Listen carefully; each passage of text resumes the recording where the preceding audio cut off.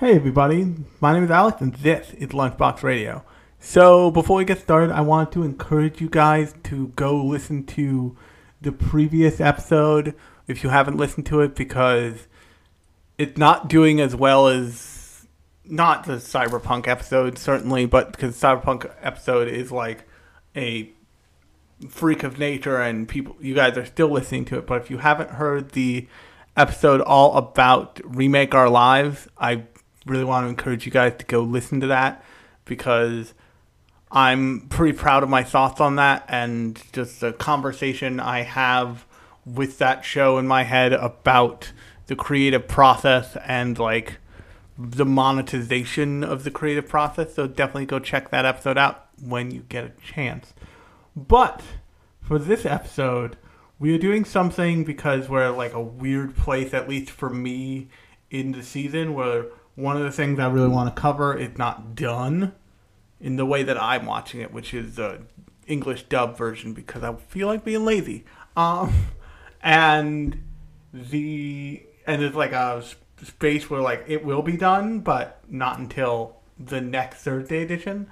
So what I'm going to do here is I'm going to, whip out my editing bay, and we're going to do a little something we haven't done in a while, and that is a Lunchbox Rewind. And if you're not familiar with what that is, Lunchbox Rewind is where I take another look at a show I've looked at previously, and in this case, that show is from 2006, and it's called Air Gear.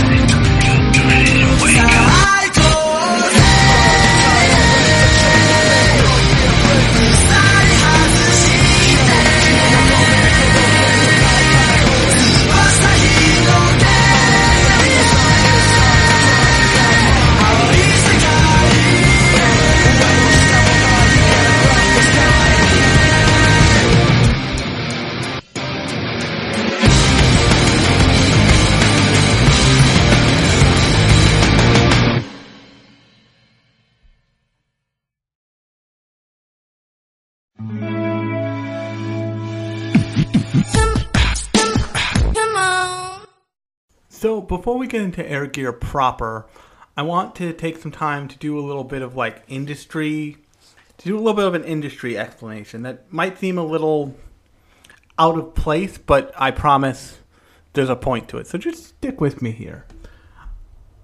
If you know anything about Air Gear's author, you kind of know, you probably know what I'm about to do, but it's an interesting thing and it's necessary to his future work from beyond that point. So I just want to take you through it pretty quickly. When Great, the author of Air Gear, started, he started as a Eromanga author. And if you don't know what Eromanga is, or H manga is, it is a pornographic manga. And the kind of format of that kind of manga, because it has a specific job to do, in that it's supposed to titillate the audience and like gives them material to jerk it to crank it to. It doesn't tend to focus on story, and typically because of the lack of ability to hide the imperfections in your anatomical skill, because everybody's going to have to be naked at some point. Eromanga authors, who oftentimes both write and draw their own work, are incredibly talented artists. They just are. No matter how depraved the thing they're depicting is, they are like beyond talented artists. Because there's no, like, you can't hide a hand in a pocket. You can't hide toes in a shoe. Like, it's all there all the time. And yes, there's like good and bad looking hentai manga, but for the most part, like, the bar is pretty high. And you can see this going forward with things like Food Wars. The artist for Food Wars originally was a Eromanga artist, and he teamed up with the writer for Food Wars to do that original manga. And that's why that thing looks so on point, so utterly gorgeous. It's also why it has a kind of like fetish aspect to it, if that makes any sense. I mean, certainly with Food Wars. Also, aspects of Eromanga, like writing conventions and character design, can be found in stuff like Uzaki-chan or Teasing Master from a couple years ago. A lot of those, like, this girl is torturing this guy, but they love each other. That stuff is based on archetypes established largely in the fetish and ero manga like sphere, if you will. And even something like Monster Musume from a handful of years ago, which was very popular. That artist straight up just makes hentai manga with characters that are like one for one. Like, he doesn't name them the same thing, although the main character of that manga has no actual name, which I always find is like an incredible evolution of the convention of the self-insert character. But it's literally one for one. And oftentimes that's not uncommon for ecchi manga authors, and that is certainly true of Great. But even now, hentai manga struggles with the story aspect, because that's really not what it's there to do. And oftentimes, if you've ever read a hentai manga volume, it's more like an anthology of like all of these stories are connected by either like art style or one specific thing, but they don't necessarily run all the way through with one story. And yes, there are a handful of those, but by and large, the more popular thing is the anthology style, so you can tell a bunch of stories with a bunch of characters, each of which like ring someone's bell in a different way, and like you have a wider audience for your porn book.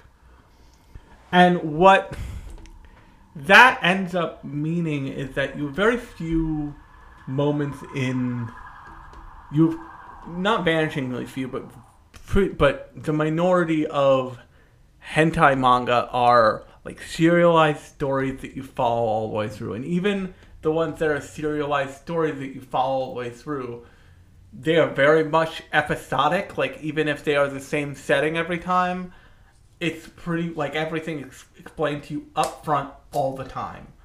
One of the few ones that I can think of that doesn't do this is a very old hentai manga from the early 2000s called Slut Girl. And it follows the, like, escapades and sescapades of this guy who moved to Tokyo from the country and, like, immediately got taken advantage of by a bunch of deeply sexual, deeply willing to fuck for food and money women who, like, come in and out of his life. And it's actually a genuinely funny, fucked up, hilarious manga in its own right. It just happened to also be porn. However, kind of the first signal that Ogre ever sent out that he was going to make more than just H manga was the H manga he's most known for, and that is a series called Silky Whip. And I can't even tell you what the story of Silky Whip was, but what I can tell you is that there was a full, definitive, like, set in stone story for that thing. And the story was more important than the romance happening. Like, the romance and the sex in those books happened, but it wasn't what the author was about there. Like, he was not contriving reasons for characters to end up naked and fucking each other. He was contriving stories, like the story, and then that would happen along the way. And that's certainly not anything super unique, but it is, but in the way that it came out in his work, it proved pretty clearly that, like, he wanted something different. That, like, he was okay with doing the, like, super ecchi, super erotic art that was and is beautiful, but he wanted something more out of the format than just to titillate people. And lo and behold, a few years, like, after that, he would ultimately go on to pen both Tenjo Tenge and Air Gear. And Air Gear's original manga ended, I believe, in 2002. Its anime was released in 2006. So that's a pretty tight turnaround for that kind of stuff. But the thing with Air Gear, and the thing with both of the thing with Air Gear that was unfortunate was that it got, let me look up Tenjo Tenge 10.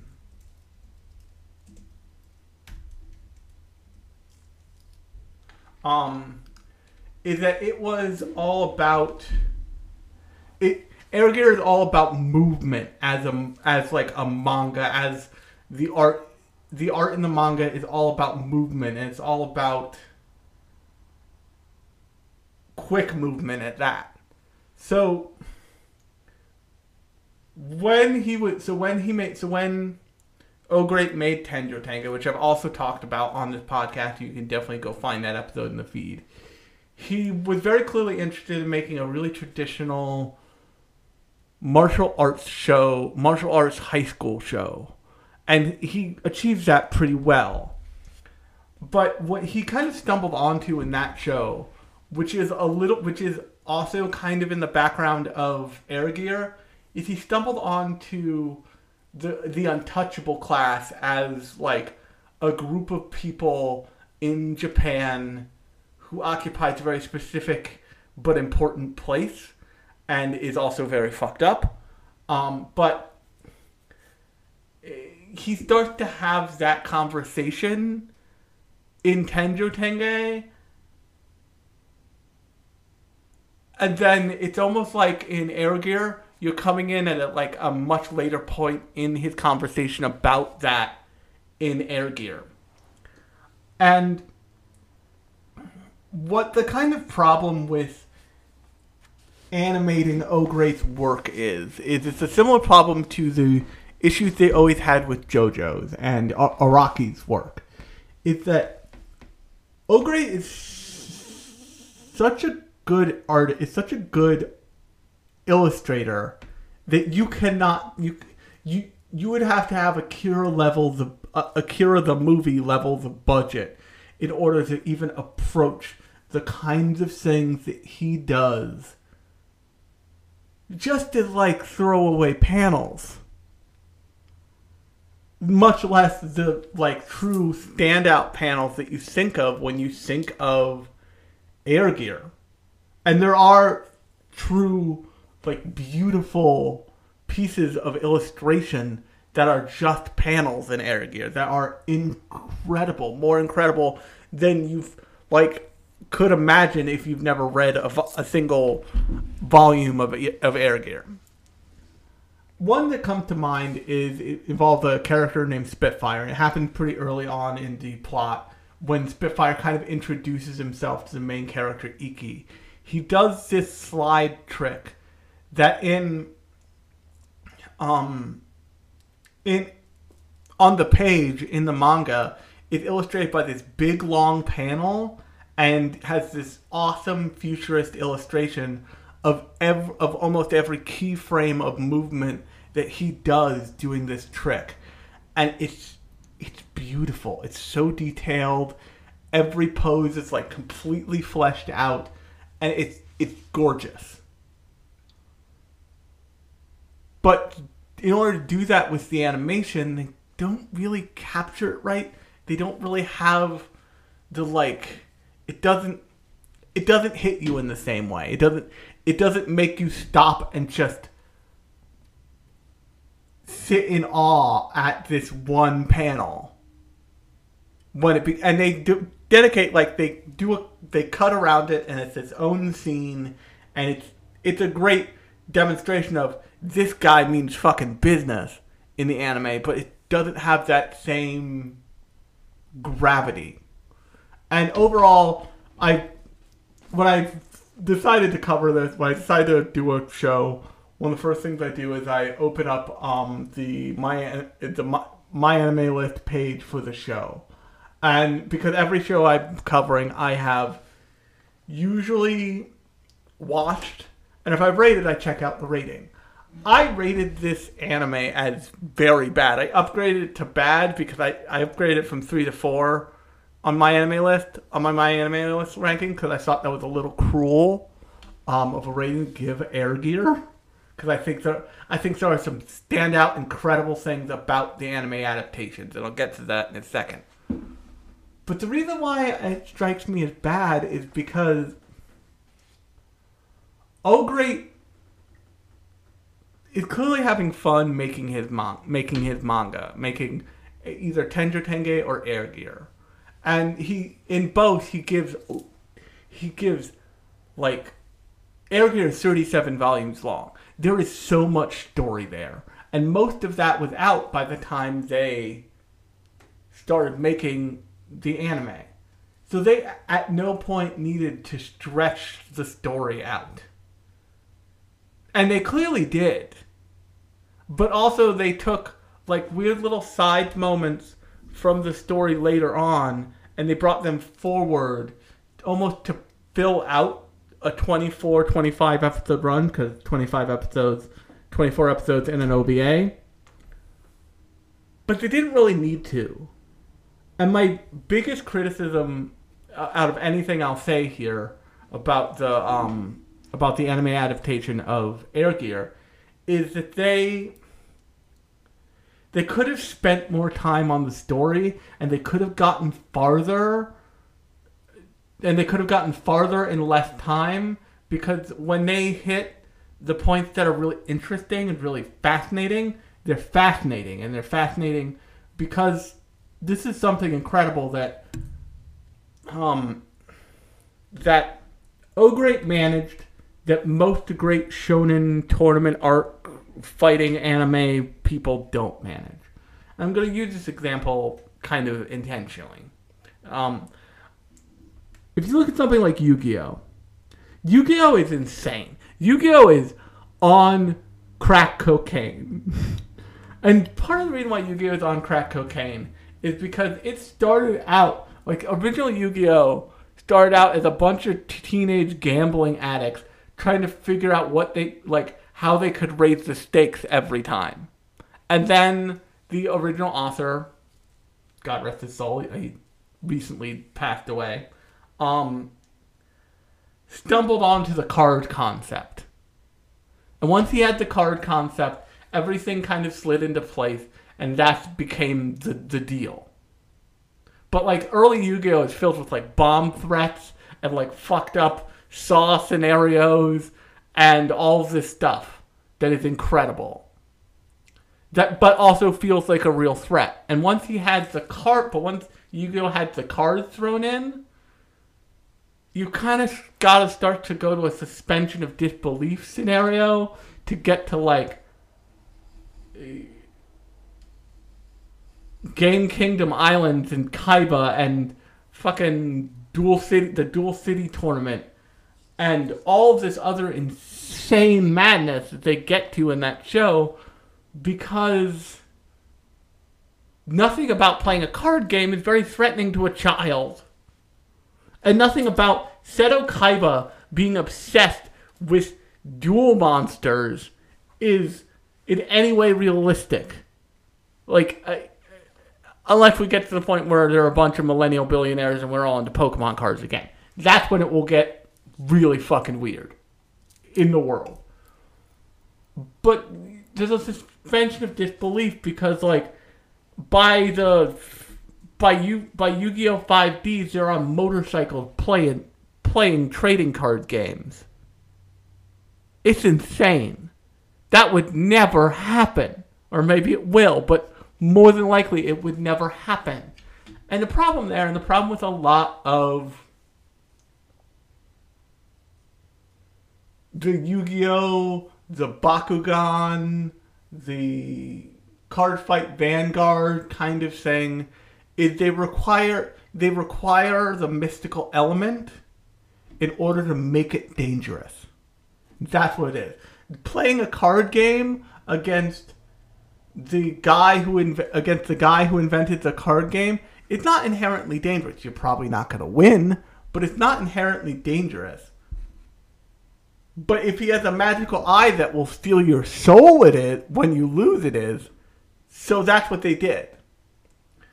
Whereas O-Great, when he sat down and he didn't quite come up with like ATs and Storm Riders and that stuff. We'll get to that in a second. But when he decided to create this story, he used something that is inherently dangerous. He used something, and he demonstrates that early on in the story, and you see it early on, about halfway through the anime.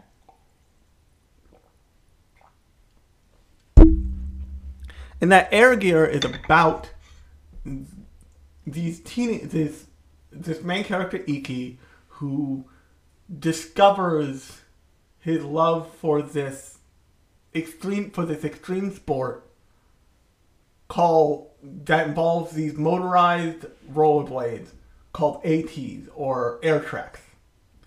And air treks are exactly what they sound like. They're like if you had a hoverboard, but it was split in two and there was one on each foot. And they went at like breakneck speeds, at like speeds that would fuck you up if you ran into something. Not like the kind of slow, meandering hoverboard speeds. Like the speeds that you don't want a hoverboard to go at, because if you stop or if you hit something, you're going to die.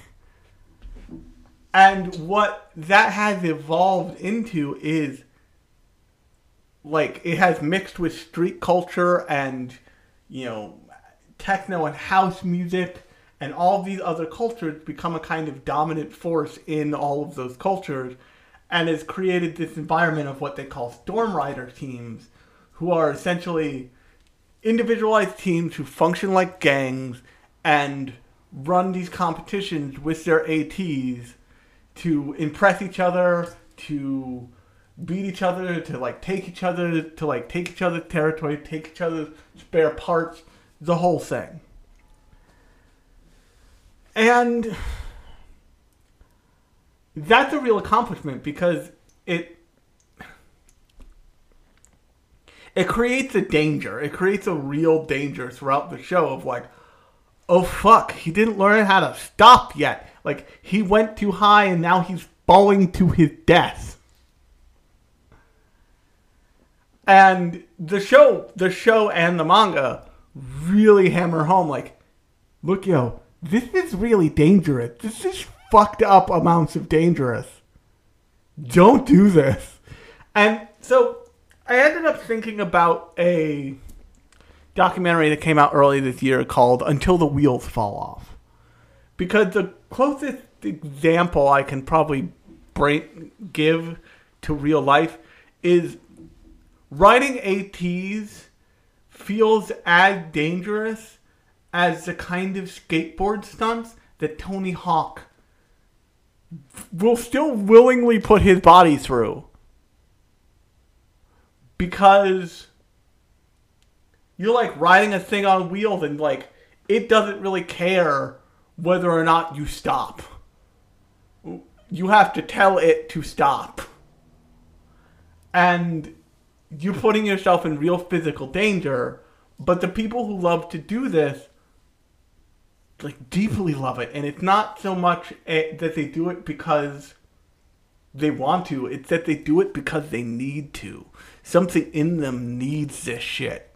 In the same way that something in Tony Hawk needs to skateboard and to like push anything with wheels to the absolute limit in the way that he does. In one of the like final moments of that documentary, which if you haven't seen it and you have access to HBO Max, watch that thing. It's fascinating. He's riding a little like motorized moped electric bike thing with his daughter. And his daughter starts to like stand on the peg bars on the back. And he's like, can you get your feet on the seat? In a way that like, you hear him pull back, like even after he said that and be like, maybe I'm fucked up. Maybe I should be asking my kid, how fast can this motherfucking thing go for real? Maybe I shouldn't be pushing my kid into like fucking herself up at the age of 9. Maybe I have a disease. And the thing that's clear of Iki and a character you meet later, Sora, is that they both need the kind of rush that comes with ATs. And in Sora's case, you find out later in the story that Sora, spoiler alerts for all of Air Gear, by the way, that Sora was the previous candidate to become Sky King, or like the like King of Kings, the top dog in the Air Gear world. And he had a terrible accident in a match with another team, and he lost use of both of his legs. So, and this is another reason I deeply fucking love not only this show, but like O-Great in general, because O-Great is really good at like making characters who are disabled, but they are fucking forces of nature. But yeah, he does something similar in Tenjo Tenge, if I remember correctly. But when you first meet Sora, he's in a wheelchair. And it's revealed that like he can use this wheelchair like at speeds where he can wall climb in a wheelchair. And it's like, it's at one point it's suspension of disbelief you have to get there. But the other point, it demonstrates this, like, that fire in him, that, like, need to be able to do this stuff never went away. He just doesn't have, like, a use for it. If that makes any sense. And in those moments, you start to see in Iki, he has that same fire. He has that same, like, need. It is not a want, it is a need. And none of the adults around him, least of all Rika, his, like, adopted older sister, who deeply cares for him and deeply loves him, also loves Sora, and saw when they were about Iki's age what happened to Sora when he tried what Iki is clearly running towards in terms of the story, is that she doesn't get it. She doesn't see it until she's forced to see that, like, no, this kid needs this. Like, he needs it in a way that I never did, that most other people ever will. And that's really hard to understand.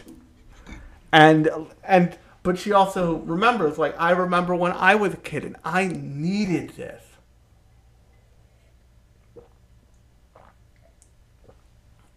And then something terrible happened and I needed something else.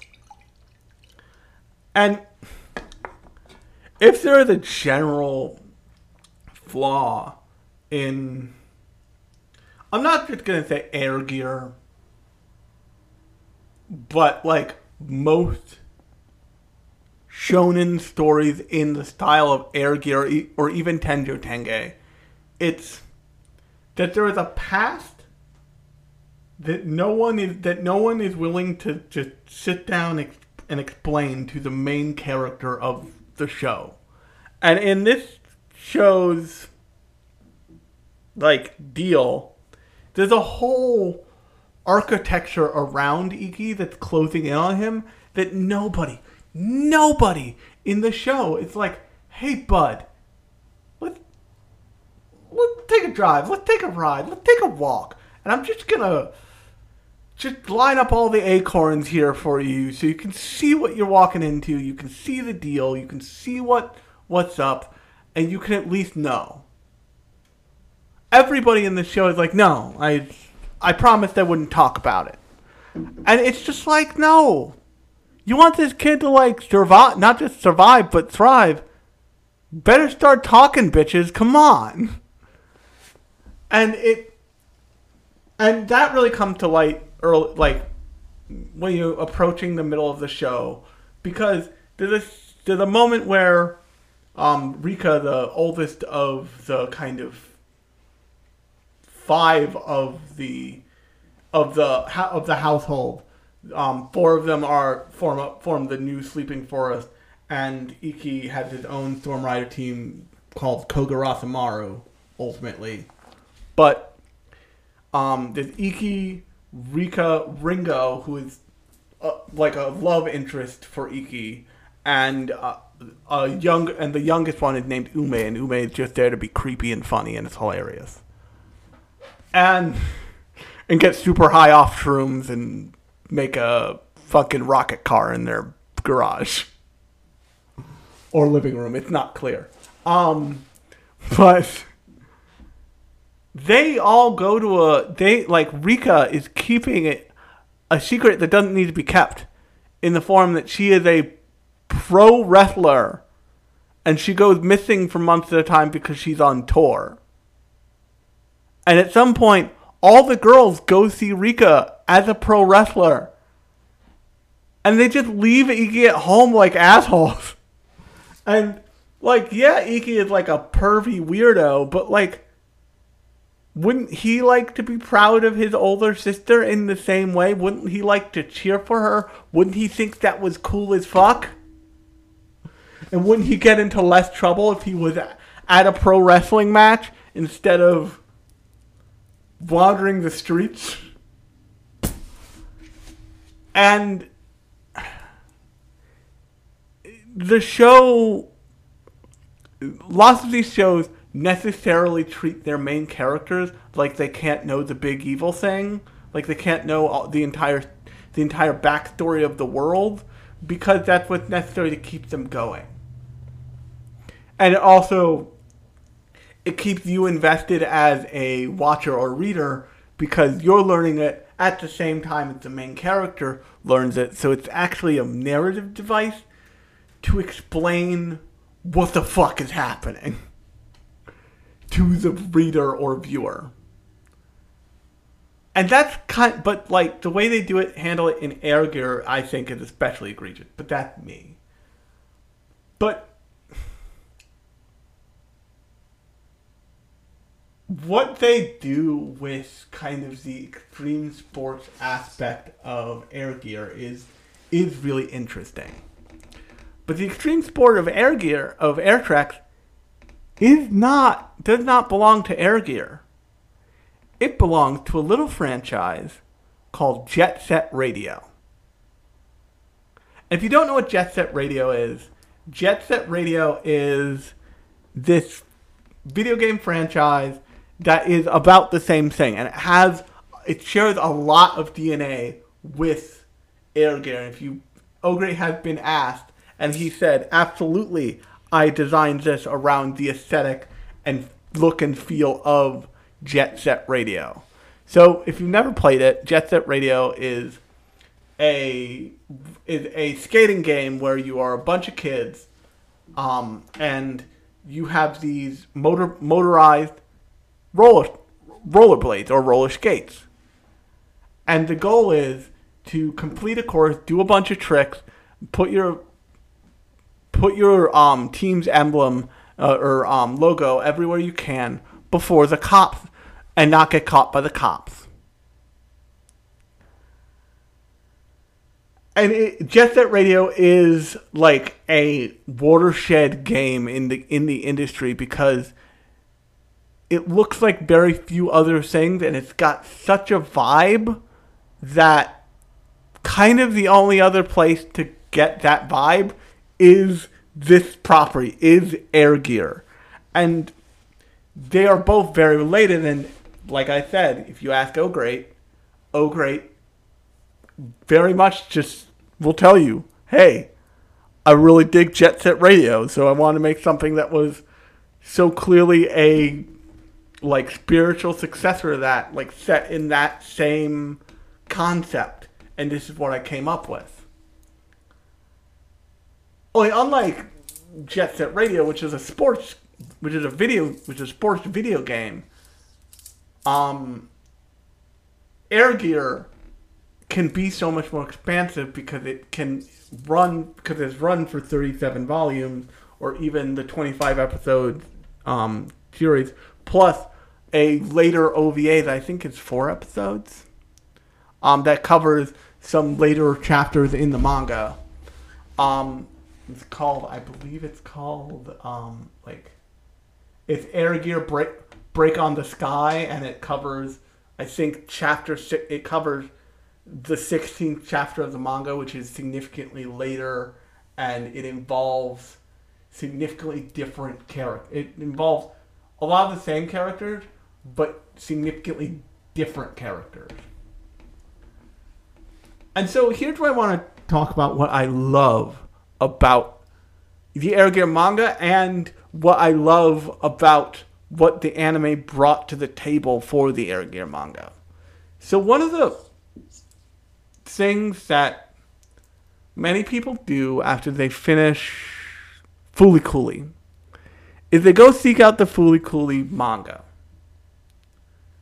And there's something missing from the Fooly Cooly manga. There's like it's got the same vibe, it's basically the same story, but there's just something missing from it.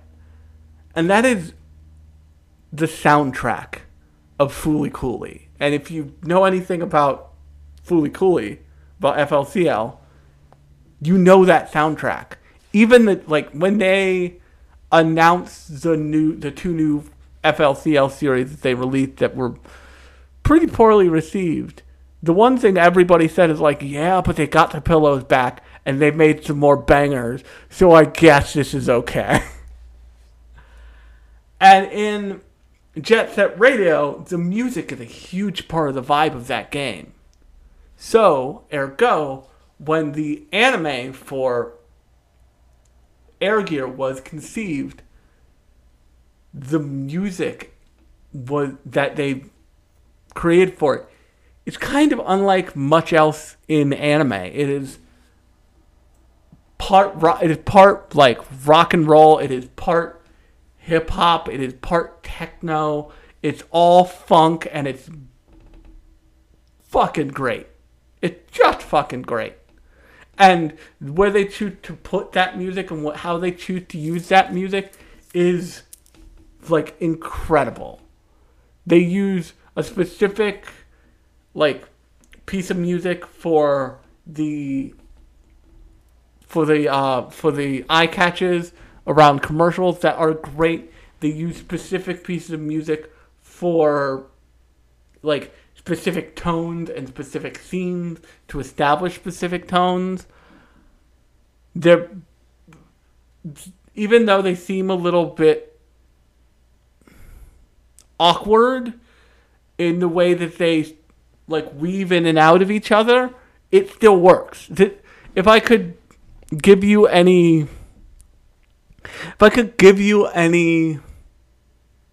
example, if you've ever seen the first Suicide Squad movie, which, you know, it's right up there with Cats as one of the worst examples of how to make a movie.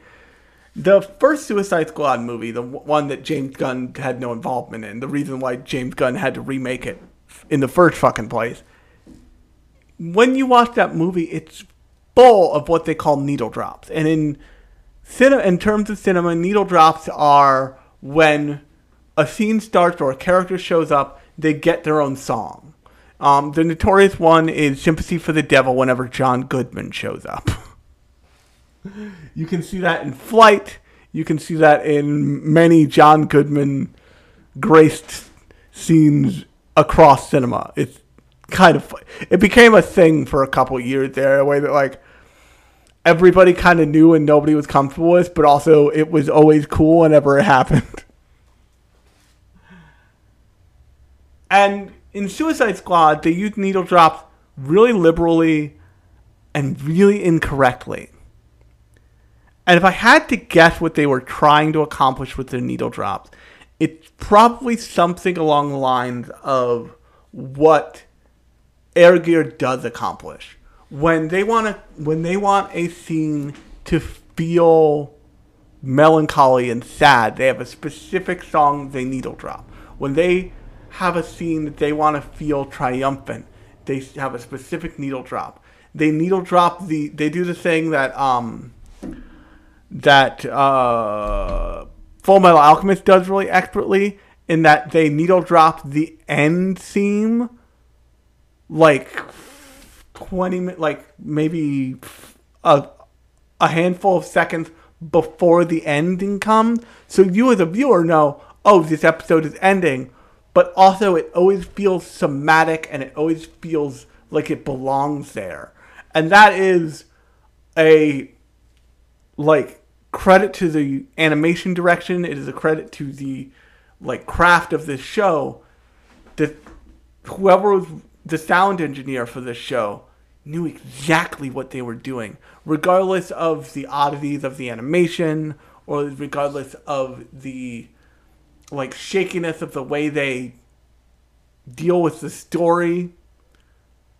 It feels like those needle drops feel intentional and do what they're there to do, and that makes them so much more important and really enjoyable. So much so that I'm gonna struggle figuring out what song I want to put at the end of this, because there are a bunch of great. There's one in particular one that's just like a dirty, awesome, like funky thing that I might want to put as an end theme for the episode. But we'll see how that goes. And, like, this whole show is a mixed bag because you're dealing with the whole thing altogether is including the OVA, all 5, I believe, OVAs, is under. It might only be 3 OVAs. It might only be 4 OVAs because I think the Break on Sky OVA is. Let me just double check. I think it's 3 episodes actually. I don't think it's 4 even. But yeah, it's only 3 episodes. But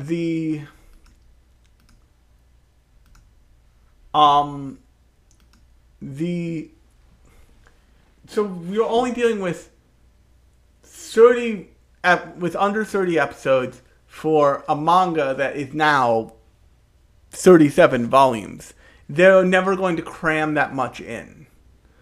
And what happens to the story, unfortunately, is they tell the story pretty straightforward. Like, the way they rearrange events, it feels like they do it for the benefit of the audience, which I kind of appreciate, but it also means that they only get so far in the story. They only make it to a certain point, and then you as a viewer are kind of SOL. And what you end up having to do is go on Google and being like, what chapter is the end of the Air Gear manga in the anime, and it tells you, and you continue on from there. But by doing that, you miss out on the deeply exemplary art of the original volumes that the anime covered, because the art, once again, they're in the same way that they're only just now doing justice to JoJo's. It might still be a couple years before they can truly do justice to something like Air Gear, because it's that daunting and that full of motion in a way that it would just take too much time to do in animation. Like, we don't have that kind of time, yo.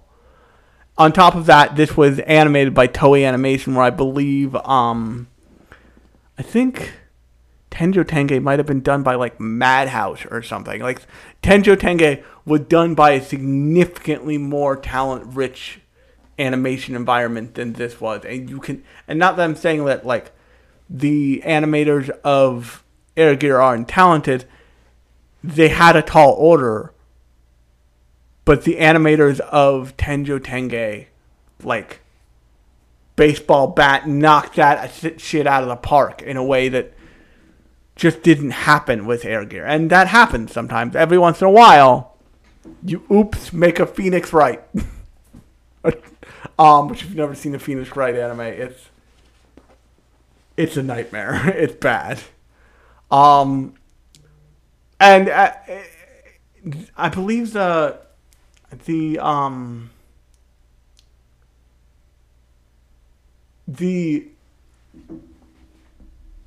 OVA, the like full OVA, the Break on the Sky OVA, came out in 2011. So I wonder what would happen now in the like era of CG anime. What it could be possible for a property like Air Gear. They took 2 stabs at this thing, and the Break on Sky OVA was notoriously low viewership, full of weirdos like me. So I can't imagine that they would, that anybody would like look at this and be like, yeah, we're gonna take a chance on this big weird thing again. But you never know. They could run out of stuff. But it's just, the whole thing has this vibe that it's like, it's just a good show to vibe to, regardless of its like on-screen quality. There was so much of the vibe that was in Jet Set Radio in the original manga for Air Gear that made it onto the screen in the anime that, regardless of what's lost from the translation from manga to anime, it still has that vibe. It still has that, like, punk kids on battery-powered roller skates vibe that Oh Great was going for. And is it the greatest thing? No. It has moments where it's just bad. But the moments where it's just bad are probably also part of Oh Great's shtick. Because Oh Great is kind of goofy in moments. He is certainly deeply sexual in moments. He has a deep appreciation for a lot of naked ladies in his stories. For joking purposes and serious purposes. And one of the things that's nice about hentai manga is they don't need to sidestep the, like, relationship aspect of relationships.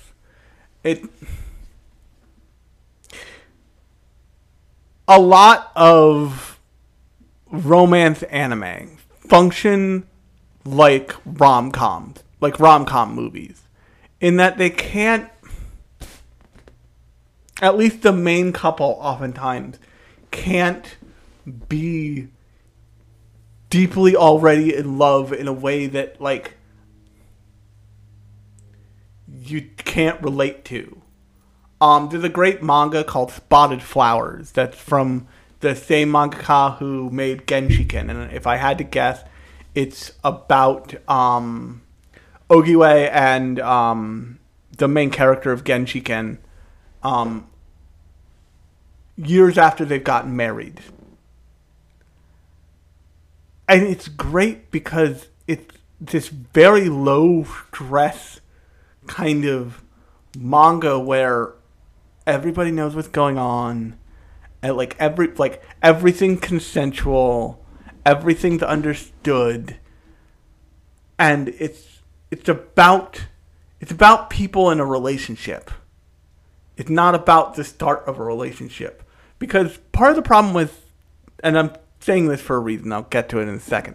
Part of the problem with romance in shows, in rom-coms, it has a little bit of a Uncle Ben dying effect after you've seen it enough times, and that, like, you always want to watch. Everybody loves Spider-Man, but everybody also is kind of annoyed the third time they see Uncle Ben die.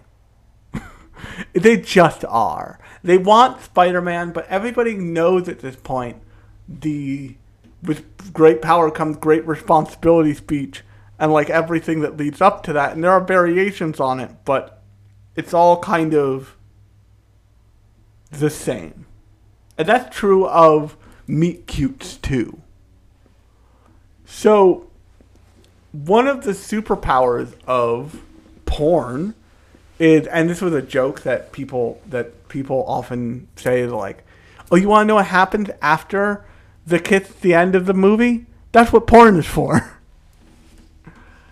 But in a way, that's pretty true. That because the reason you don't see the kind of passion you can experience the full range of passion that's possible to experience in a relationship is because you can't put that on television, yo. You can't put that out in theaters. They would just call it porn.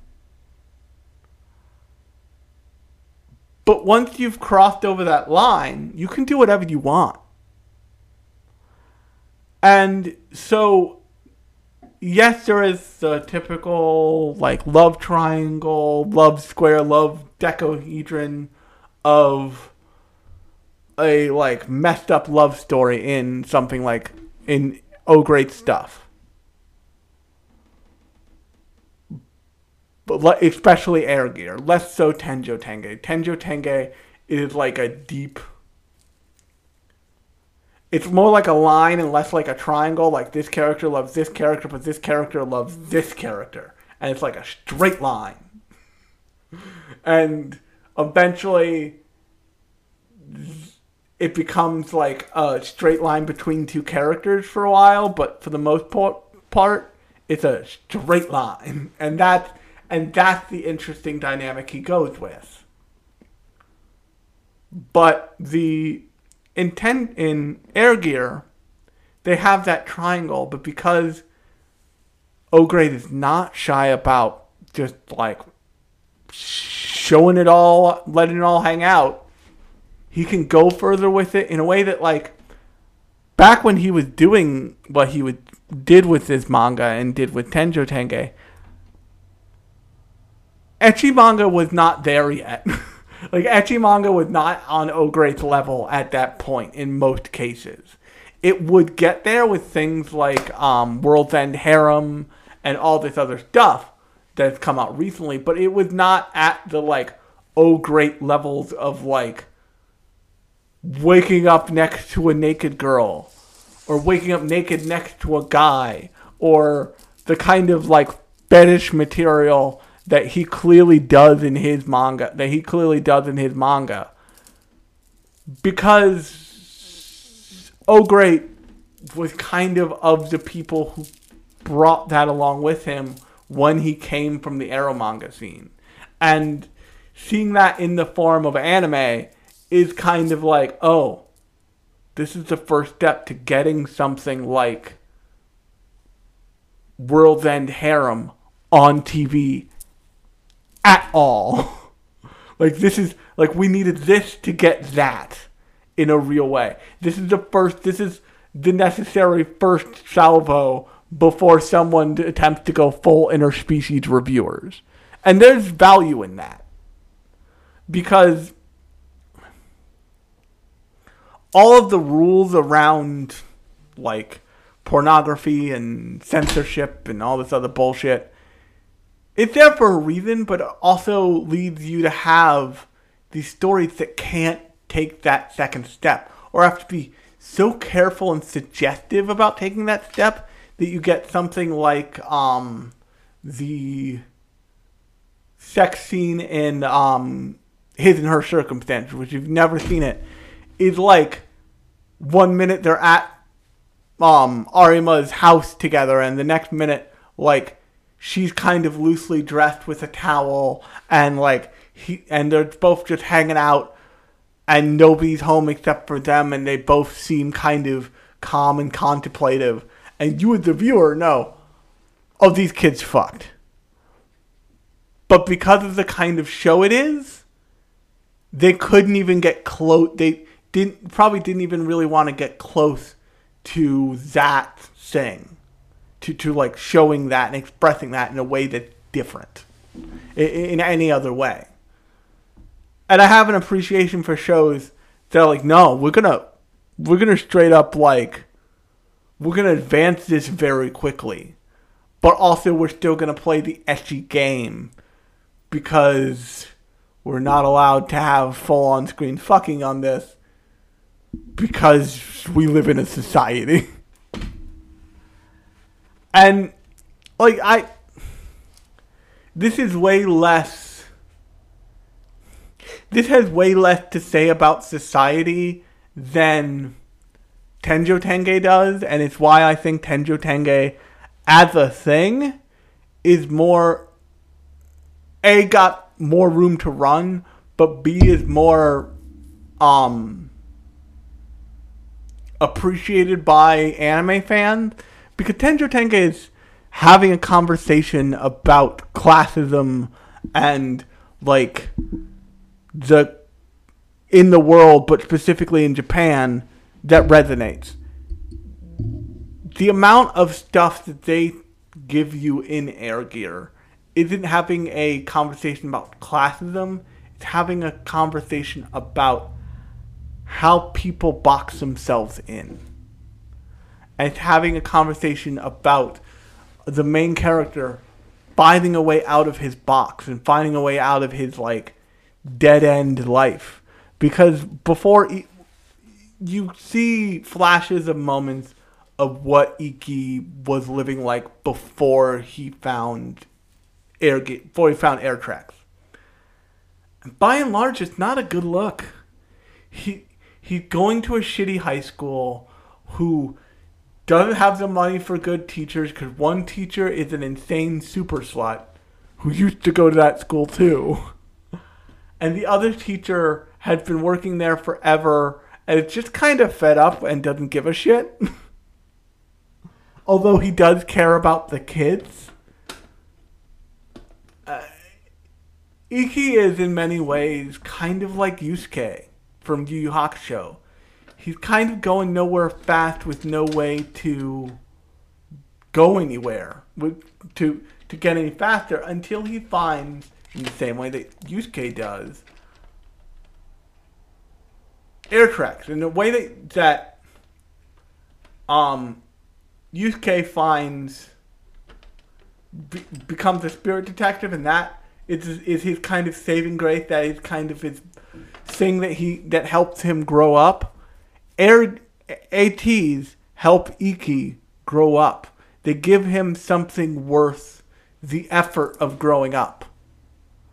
And I know it sounds odd, like lots of us, after we've done the growing, after we are like in our 30s and have a real job, we look back at ourselves, we look at younger versions of ourselves and we're like, why are you so immature? And oftentimes it's that no one's given that person something to care about enough where they put stuff aside, where they put their own bullshit aside, and they focus in, and they do the work necessary to grow, to like pursue whatever has taken them in that way. And like lots of people shit on, people for playing video games. Lots of people shit on people for watching anime. But at the end of the day, if life isn't giving you something better, wouldn't you should go out and find your own thing. You should, like, and also, there are worse things you could fucking be doing. As my friend Lauren, hi Lauren, would say, you could be out shooting up drugs. And in this show, in the anime more, in the manga more than the anime, they suggest that there's a professional league for ATs. Like, there's sports have incorporated Air Tracks into how they're used. Like, you can play rugby on Air Tracks. You can play football on Air Tracks. There's like an Air Tracks Frisbee league that you see at some point. There's like Air Tracks tag, and there's all these things that have evolved around the advancement of this technology. And so if you get really good, you can go mainstream and you can do what basketball often does, which is you can go from playing street ball to going and playing in a national on a nationalized team. And that's a big deal, and it's hard, but it's a goal you can achieve. In the same way that, like, once that documentary came out, part of the mission of Until the Wheels Fall Off was probably to show people, like, hey, skateboarding is real. Skateboarding is a big deal. It's in the Olympics. You can have a life as a skateboarder. Will you need to work? Without a doubt. You will need to work harder at that than you probably worked at anything in your life. But if you have that need in your soul, if you have that cavity in your heart that needs to be filled by sick tricks and grinds,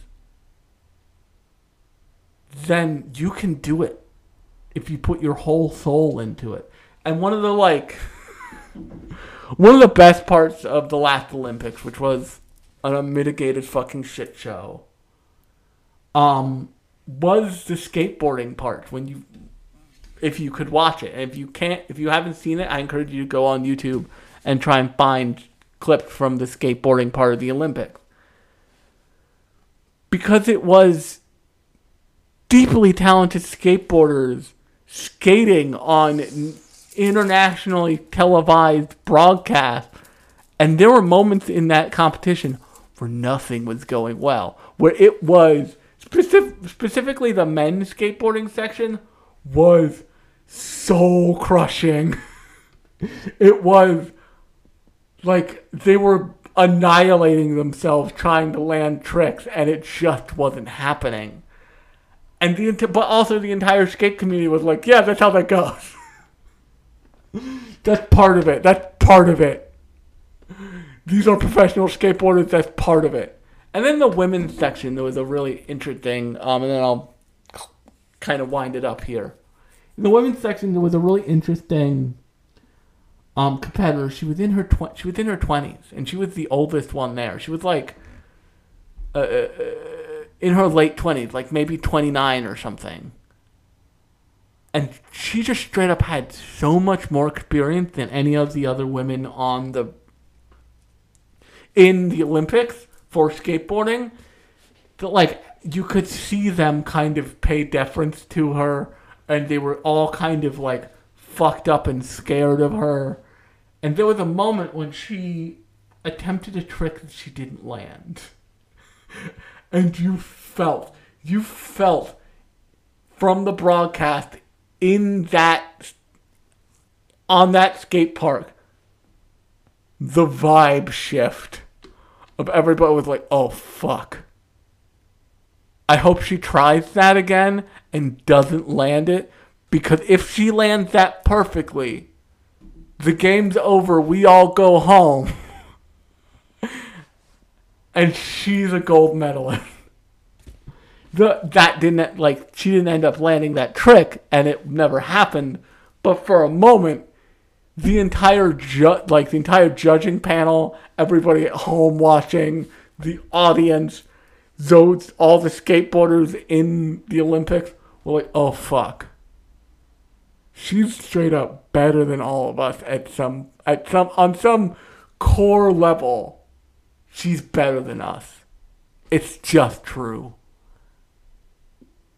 And we just have to hope that she's not having a good day. And this, in the same way that the conceit of Air Gear gives real stakes to fucking up, gives real danger to what these kids are doing with their motorized rollerblades, this show does a great job of being like, listen, this guy's just fucking better than you. This guy's just better than you. He has something you don't, and that you won't have for like a couple years yet. And it does that in the manga also, but just the addition of motion and the addition of like the awareness that the older characters in this show have is really great, and it sets up a real feeling of stakes, especially in the Behemoth arc of the show, where it's serious that like these serious people are taking Iki seriously.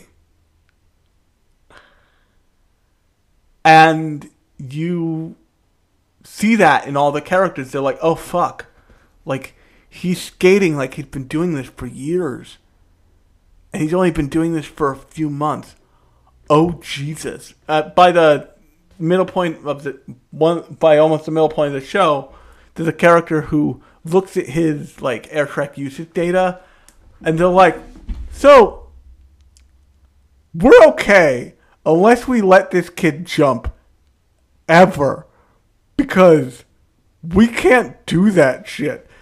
Once he's in the air, we fucking lost. His maximum airtime is 70. He's only been doing this for a few months. I've been doing it for longer, and my maximum airtime is like 6. Jesus Christ. And it's in that moment that you see that, like, not only does Iki need this, but he has a talent for it. He has that kind of rare combination that you see in somebody like Tony Hawk. And that's what really gives this series, both the manga and the anime, legs, is that they recreate that, like, X-Game Prodigy feeling. And that, combined with the culture that's pumped into every ounce of this property, that combined with the incredible soundtrack, would mean that even if this show isn't the best, even if I would give it like a 4, I would say it's a 4 that's worth your time because it's interesting. So definitely go check it out. It's available on Hulu. It should at some point be available on Crunchyroll because it was part of the Funimation catalog. But at the time of recording, the only place I could find it for stream was Hulu. So go check it out on Hulu if you are so inclined. And on that note, I have been Alex. This has been Lunchbox Radio. New episodes of the show come out every Thursday and every other Sunday. Like I said, if you want a great example of what I'm trying to achieve with the Thursday shows, go listen to the previous Thursday show all about Remake Our Life, and it's about creativity. It's about creativity through the lens of like the professional atmosphere and like the goods and the bads of that. So definitely go check that out. I did every once in a while I do a rewind of something I've already covered, like Air Gear, because I get interested in it again and interested in it in either the same light but stronger or a new light. And Sunday editions are more metatextual. They're more about fandom. The last Sunday edition I did was about the closure of Cartoon Network and why that is important and why Cartoon Network as a concept is important. So definitely go listen to that. It's called Goodbye Cartoon Network. But it's called Sunday Edition Goodbye Cartoon Network. You should find it pretty easily in the feed of whatever podcast app you're using to listen to me right now. And if you like the show, definitely subscribe to it. I try to be regular. I had a slip up a couple weeks ago where a Sunday edition didn't go out that should have. But for the most part, I am pretty religious about every Thursday and every other Sunday getting you something to listen to. And share it with your friends and rate it and give it 5 stars if the podcast app of your choice allows that. I will talk to you next. I think next Sunday. Yeah, I think this Sunday is a Sunday edition. So I will talk to you on Sunday. But if it's not a Sunday edition, I will talk to you on Thursday. Stars too high, clouds too high, clouds too high, moon the sky.